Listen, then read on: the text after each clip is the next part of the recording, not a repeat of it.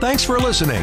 Join us now for Perry and Shawna Replay from 89.3 Moody Radio.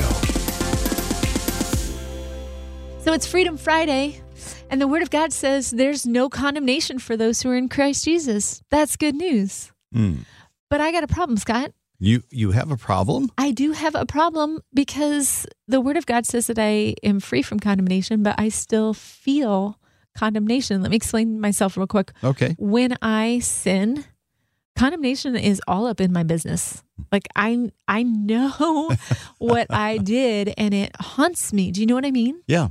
And we know that Satan likes to do that to us. He brings those sins before our eyes. You say, well, you're not worthy to be in God's presence. Look what you did. Right.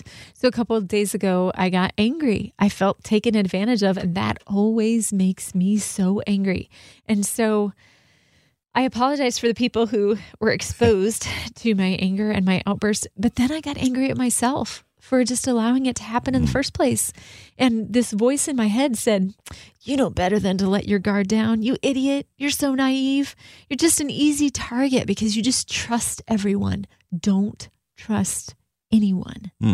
That's what the voice of condemnation was speaking to me this week. And so if the Bible says there's no condemnation for those who are in Christ Jesus, which I am, why do I hear that voice of accusation? Now, well, we know who it is. Right. You keep reading in Romans 8 and you're going to find out that the enemy's voice, that's the one that you're hearing, like you said, Scott, has no value in the courtroom. Because of what Jesus Christ has done in taking the punishment for our sin, the enemy's accusations no longer carry weight in the courtroom. But that doesn't mean he stops talking. He keeps speaking. So it's up to us to know the truth.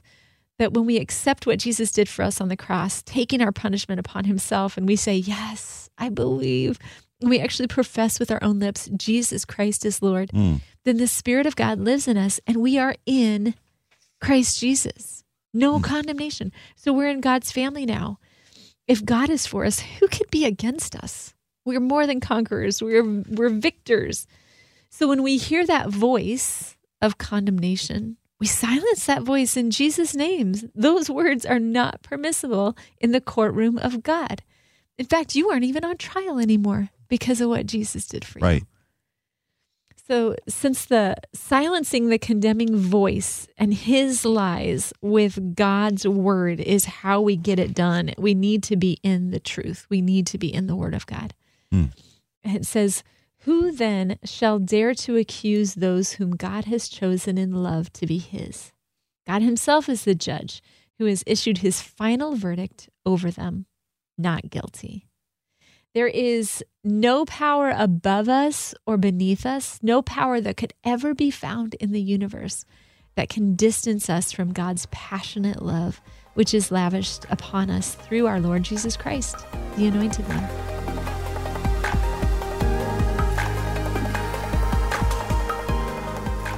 Neil T. Anderson is somebody I'm quite fond of. He's the author of The Steps to Freedom in Christ, and I had the opportunity to meet him and hear him speak up close and personal. He literally worked for NASA. Wow. Yeah. That's pretty impressive. Yes, he was a rocket scientist, so pretty brilliant man. And he switched from doing that to committing his whole life to helping believers get free from what holds them in bondage. And he helps them to reclaim what's theirs, to help them to find their identity in Christ and break free from condemning thoughts and compulsive behaviors, personal conflicts, spiritual struggle and despair, any type of personal or spiritual bondage. He helps them to get free of it. It's a counseling type of thing, not coming from a counseling degree, but just from what Scripture says about how we're to live. Yes. And Neil was speaking at Coachella in Southern California, and Paul Cedar, who's a minister, was there, and he was hosting a bishop from Africa. And this guy was kind of like a Billy Graham of Africa. Obviously, we could say kind of a big deal, obviously Big well deal. known throughout Africa. Yeah, absolutely, for being a godly man and evangelist. And after Neil got done speaking, this African gentleman asked Paul, why do you have so much counseling in your country? And Paul said, well, we have a lot of people that have a lot of problems. And he kind of went on and explained a little further, to this man from Africa. And the man said, oh, I see. In America, you counsel. In Africa, we repent. Ouch. Ouch, right? But I think what strikes me about this is the word repentance to us as Americans, I think is kind of hard for us to stomach. It doesn't come with all kinds of positive, warm feelings, warm, fuzzy feelings. Right, yeah. And it's almost something we don't want to, it's kind of like not taking responsibility for our actions, but kind of, but maybe not. Right. No, I think that, the word repentance says acknowledge. Right.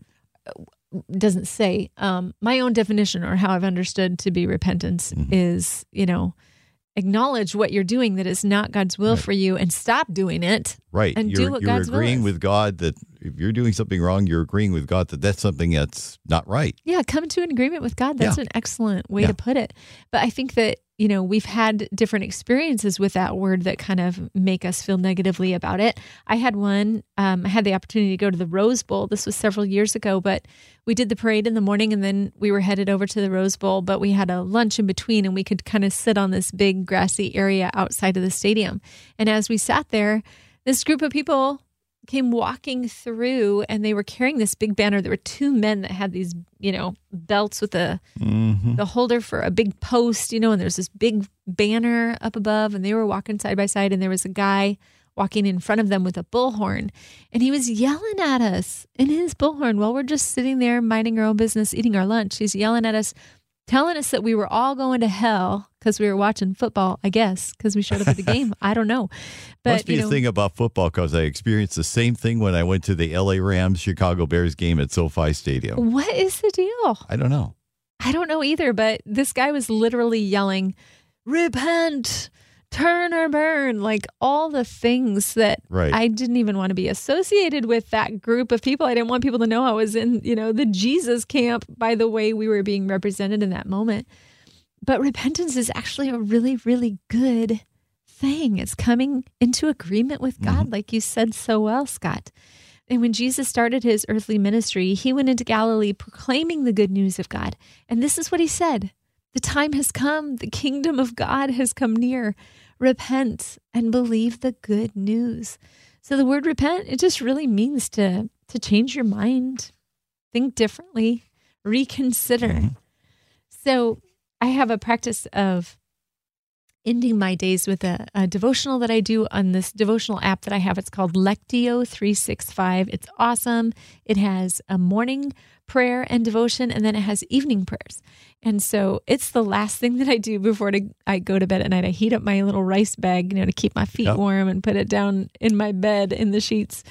And I plug my phone in, and my phone does sit next to me on the bedstand. But before I turn off the light, I start this devotional. It's audio, so I can just close my eyes and relax and just let the words wash over me. But it's about 8 minutes long, and there are 4 different parts each night to this devotional that I do: reflect, rejoice, repent, and rest.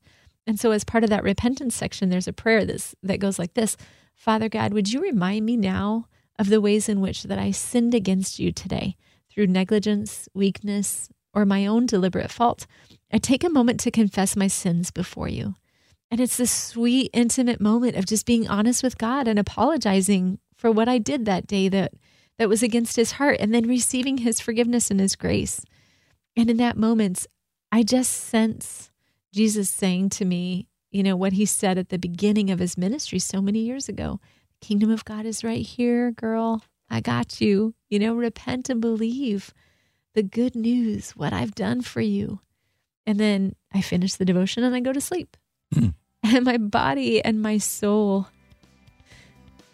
can just rest because there truly is freedom in repentance.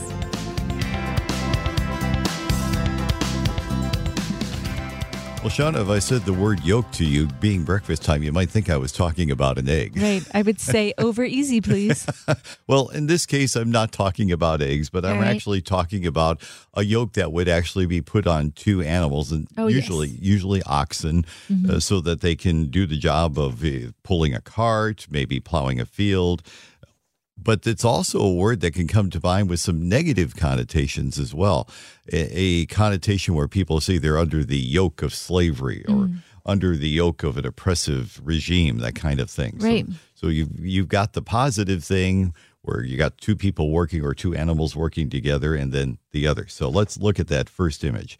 We know that in order for those animals to be effective in helping the farmer with his plow or pulling a cart, and you can still see examples of this today if you head off into Amish country. Sure. Yeah, so, I have. So you see that, and you know that those animals need to be submissive to the yoke in order to do their job, because nothing's going to get accomplished if one or both of the animals fight against that or decide, I want to do my own thing. Right. But I'm kind of, you're holding me back, bro. Right. You can't do your own thing. So it works best when you're submitted to the yoke, right? But also when you're in unity with one another. There's an image there for us as Christ followers. Yeah. Properly training those animals helps them to accept that yoke so that they can accomplish the work that they've been appointed to do. And do way more than what they could do on their own. Exactly. So let's talk about that negative side, being under something oppressive or burdensome. Now, the people of Jesus' day certainly understood that because they were under the domination of the Roman Empire. The Jews were very, very much looking for their Messiah to come to take that yoke of oppression off of them. So, enter Jesus. He comes into the picture and he says, hey, look here. My burden is easy. My yoke is easy. My burden is light. And that was obviously a very appealing message to him, not just because of the Roman dictatorship, but because over the years, Pharisees had added on so many laws and so many traditions. Right. It felt like it was impossible to do anything. Yeah, politically and religiously, they felt the oppression, right? Or this heavy yoke. I feel like the television series, The Chosen, has done such a great job of giving us a visual understanding. If you've seen these episodes, you know what I'm talking about, of what it felt like to live under that, both religiously and politically. There are, I don't know how to explain this.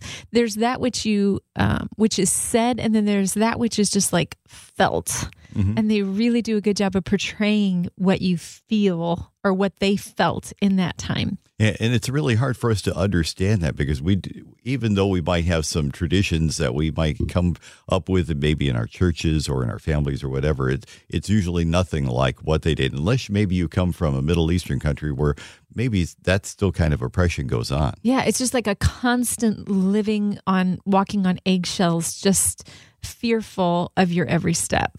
And you could understand why people just said, okay, I'm just going to give up because there's just no way I can live up to the standard. No way I'm going to please God. I've tried to keeping all the rules and I miss one, and then I've got to do this, and it just doesn't seem to work out for me.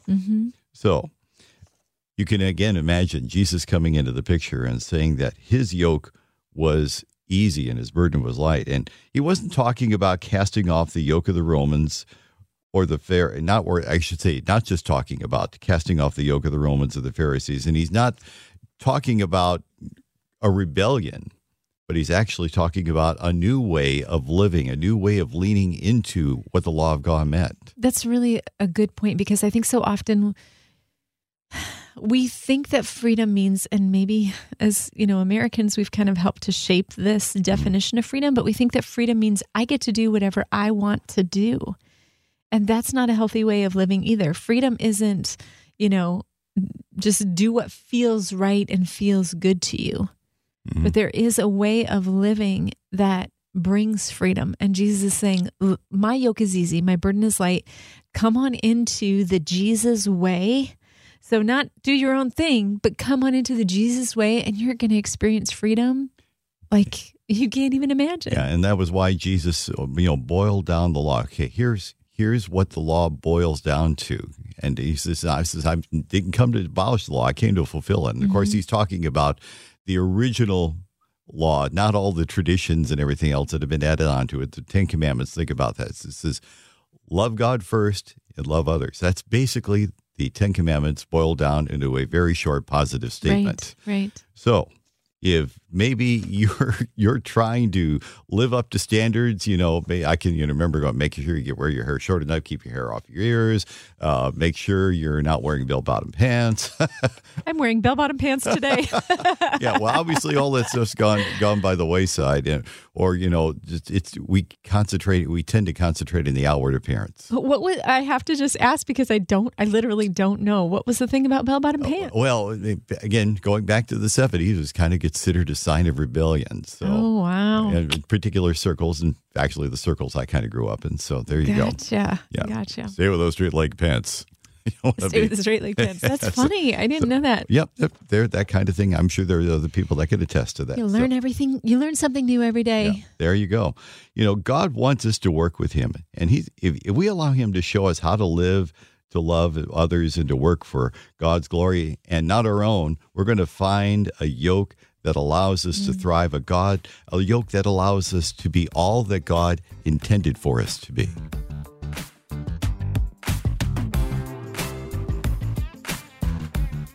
I have got something, just a really cool story I want to share with you this morning. If you're not careful, we could let the circumstances around us make us grumpy and steal our joy. That's true. So one of our listeners turned me onto the story.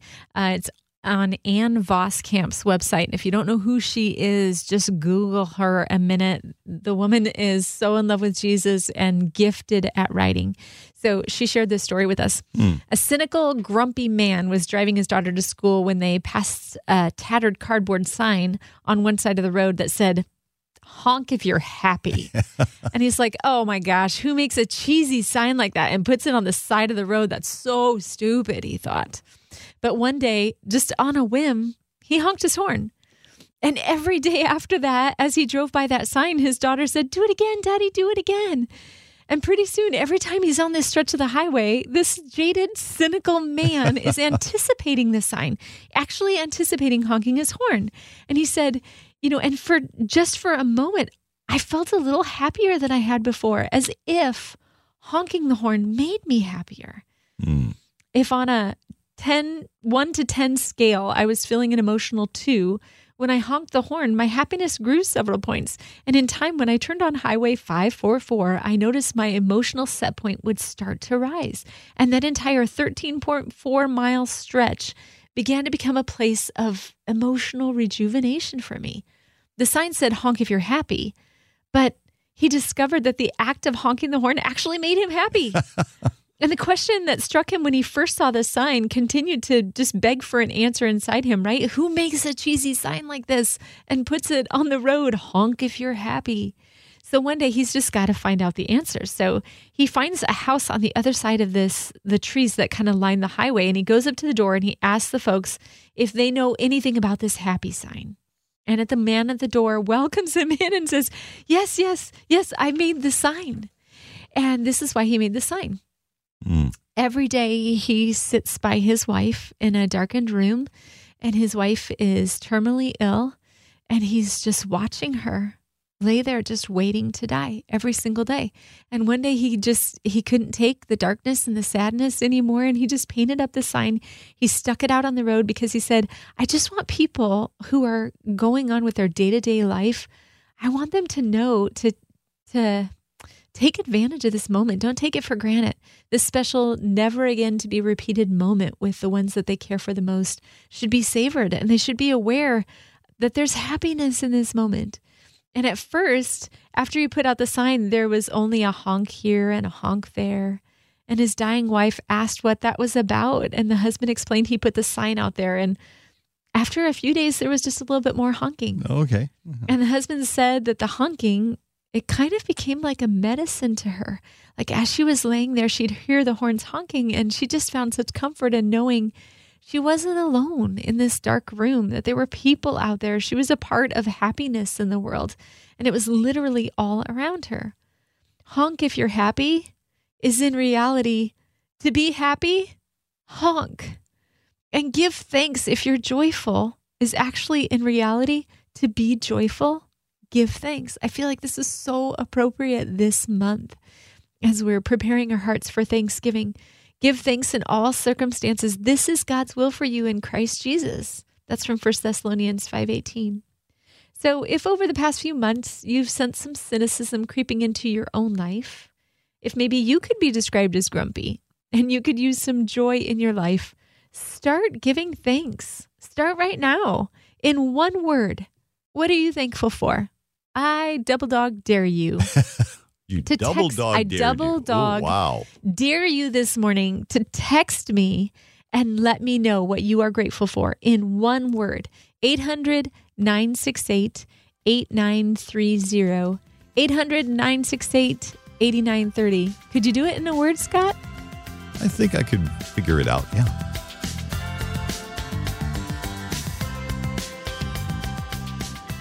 And it's Friday, y'all. Good morning to you. It is Freedom Friday. So good to kick off this day with you today. And the upper range of my voice apparently has found freedom going somewhere else for today. So. Yeah, but Scott's a champ. He's hanging in there.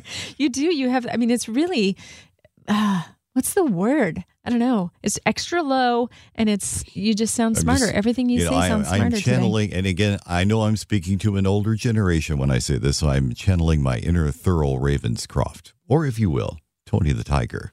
There you go. That's a good one. You should say what's his line? That's great. They're great. There you go. So there you go. Nailed it. We missed that on our Saturday. Certainly you had that on our Saturday. Oh, yeah. Okay. Yeah, we watched Tony the Tiger. Oh, no. Oh, yeah. Had that cereal for breakfast. The cartoon, right. Yeah. Or, I mean, not the cartoon, the cereal. Right, Frosted but the Flakes. commercial for it. Yeah, the commercial. Yeah. All right. We digress. Different thing. We digress. We'll but talk it's Friday. about cereal and cartoons it's Freedom Friday. later. It's Freedom Friday. All right. Hey, Galatians 5:13. This kind of plays off what we were talking about here just a few minutes ago. In this, Paul is telling the believers here, you, my brothers and sisters, were called to be free. Good news there. But do not use your freedom to indulge the flesh. Rather, serve one another humbly in love. There's a lot of great wisdom there. And I think something that maybe we need to read and reread and just kind of ask God how to apply that to our hearts, just given all that's going on around us today, because everything seems to be about me, right? How it affects me. Yeah, I think one of the ways that, we get to experience freedom in Christ is that when we know how much God loves us and the lengths that he went to ensure this eternal love relationship with us, we're free from trying to win the love of other people all the time and the favor of man, and we're free to actually love other people.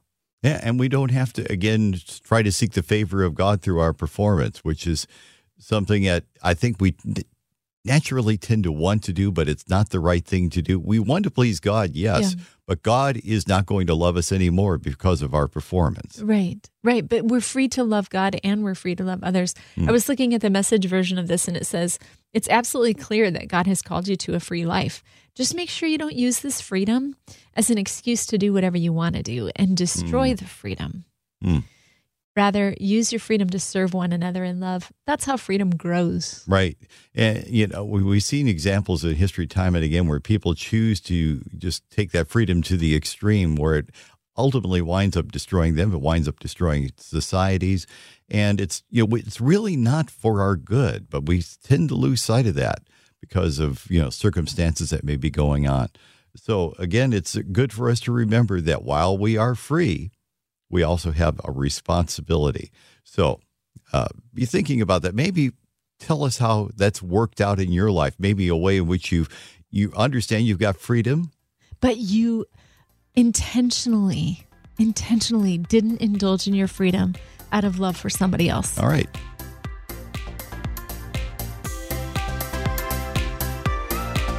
Thanks for listening to Perry and Shawna Replay. To learn more, text us at 800-968-8930. That's 800-968-8930.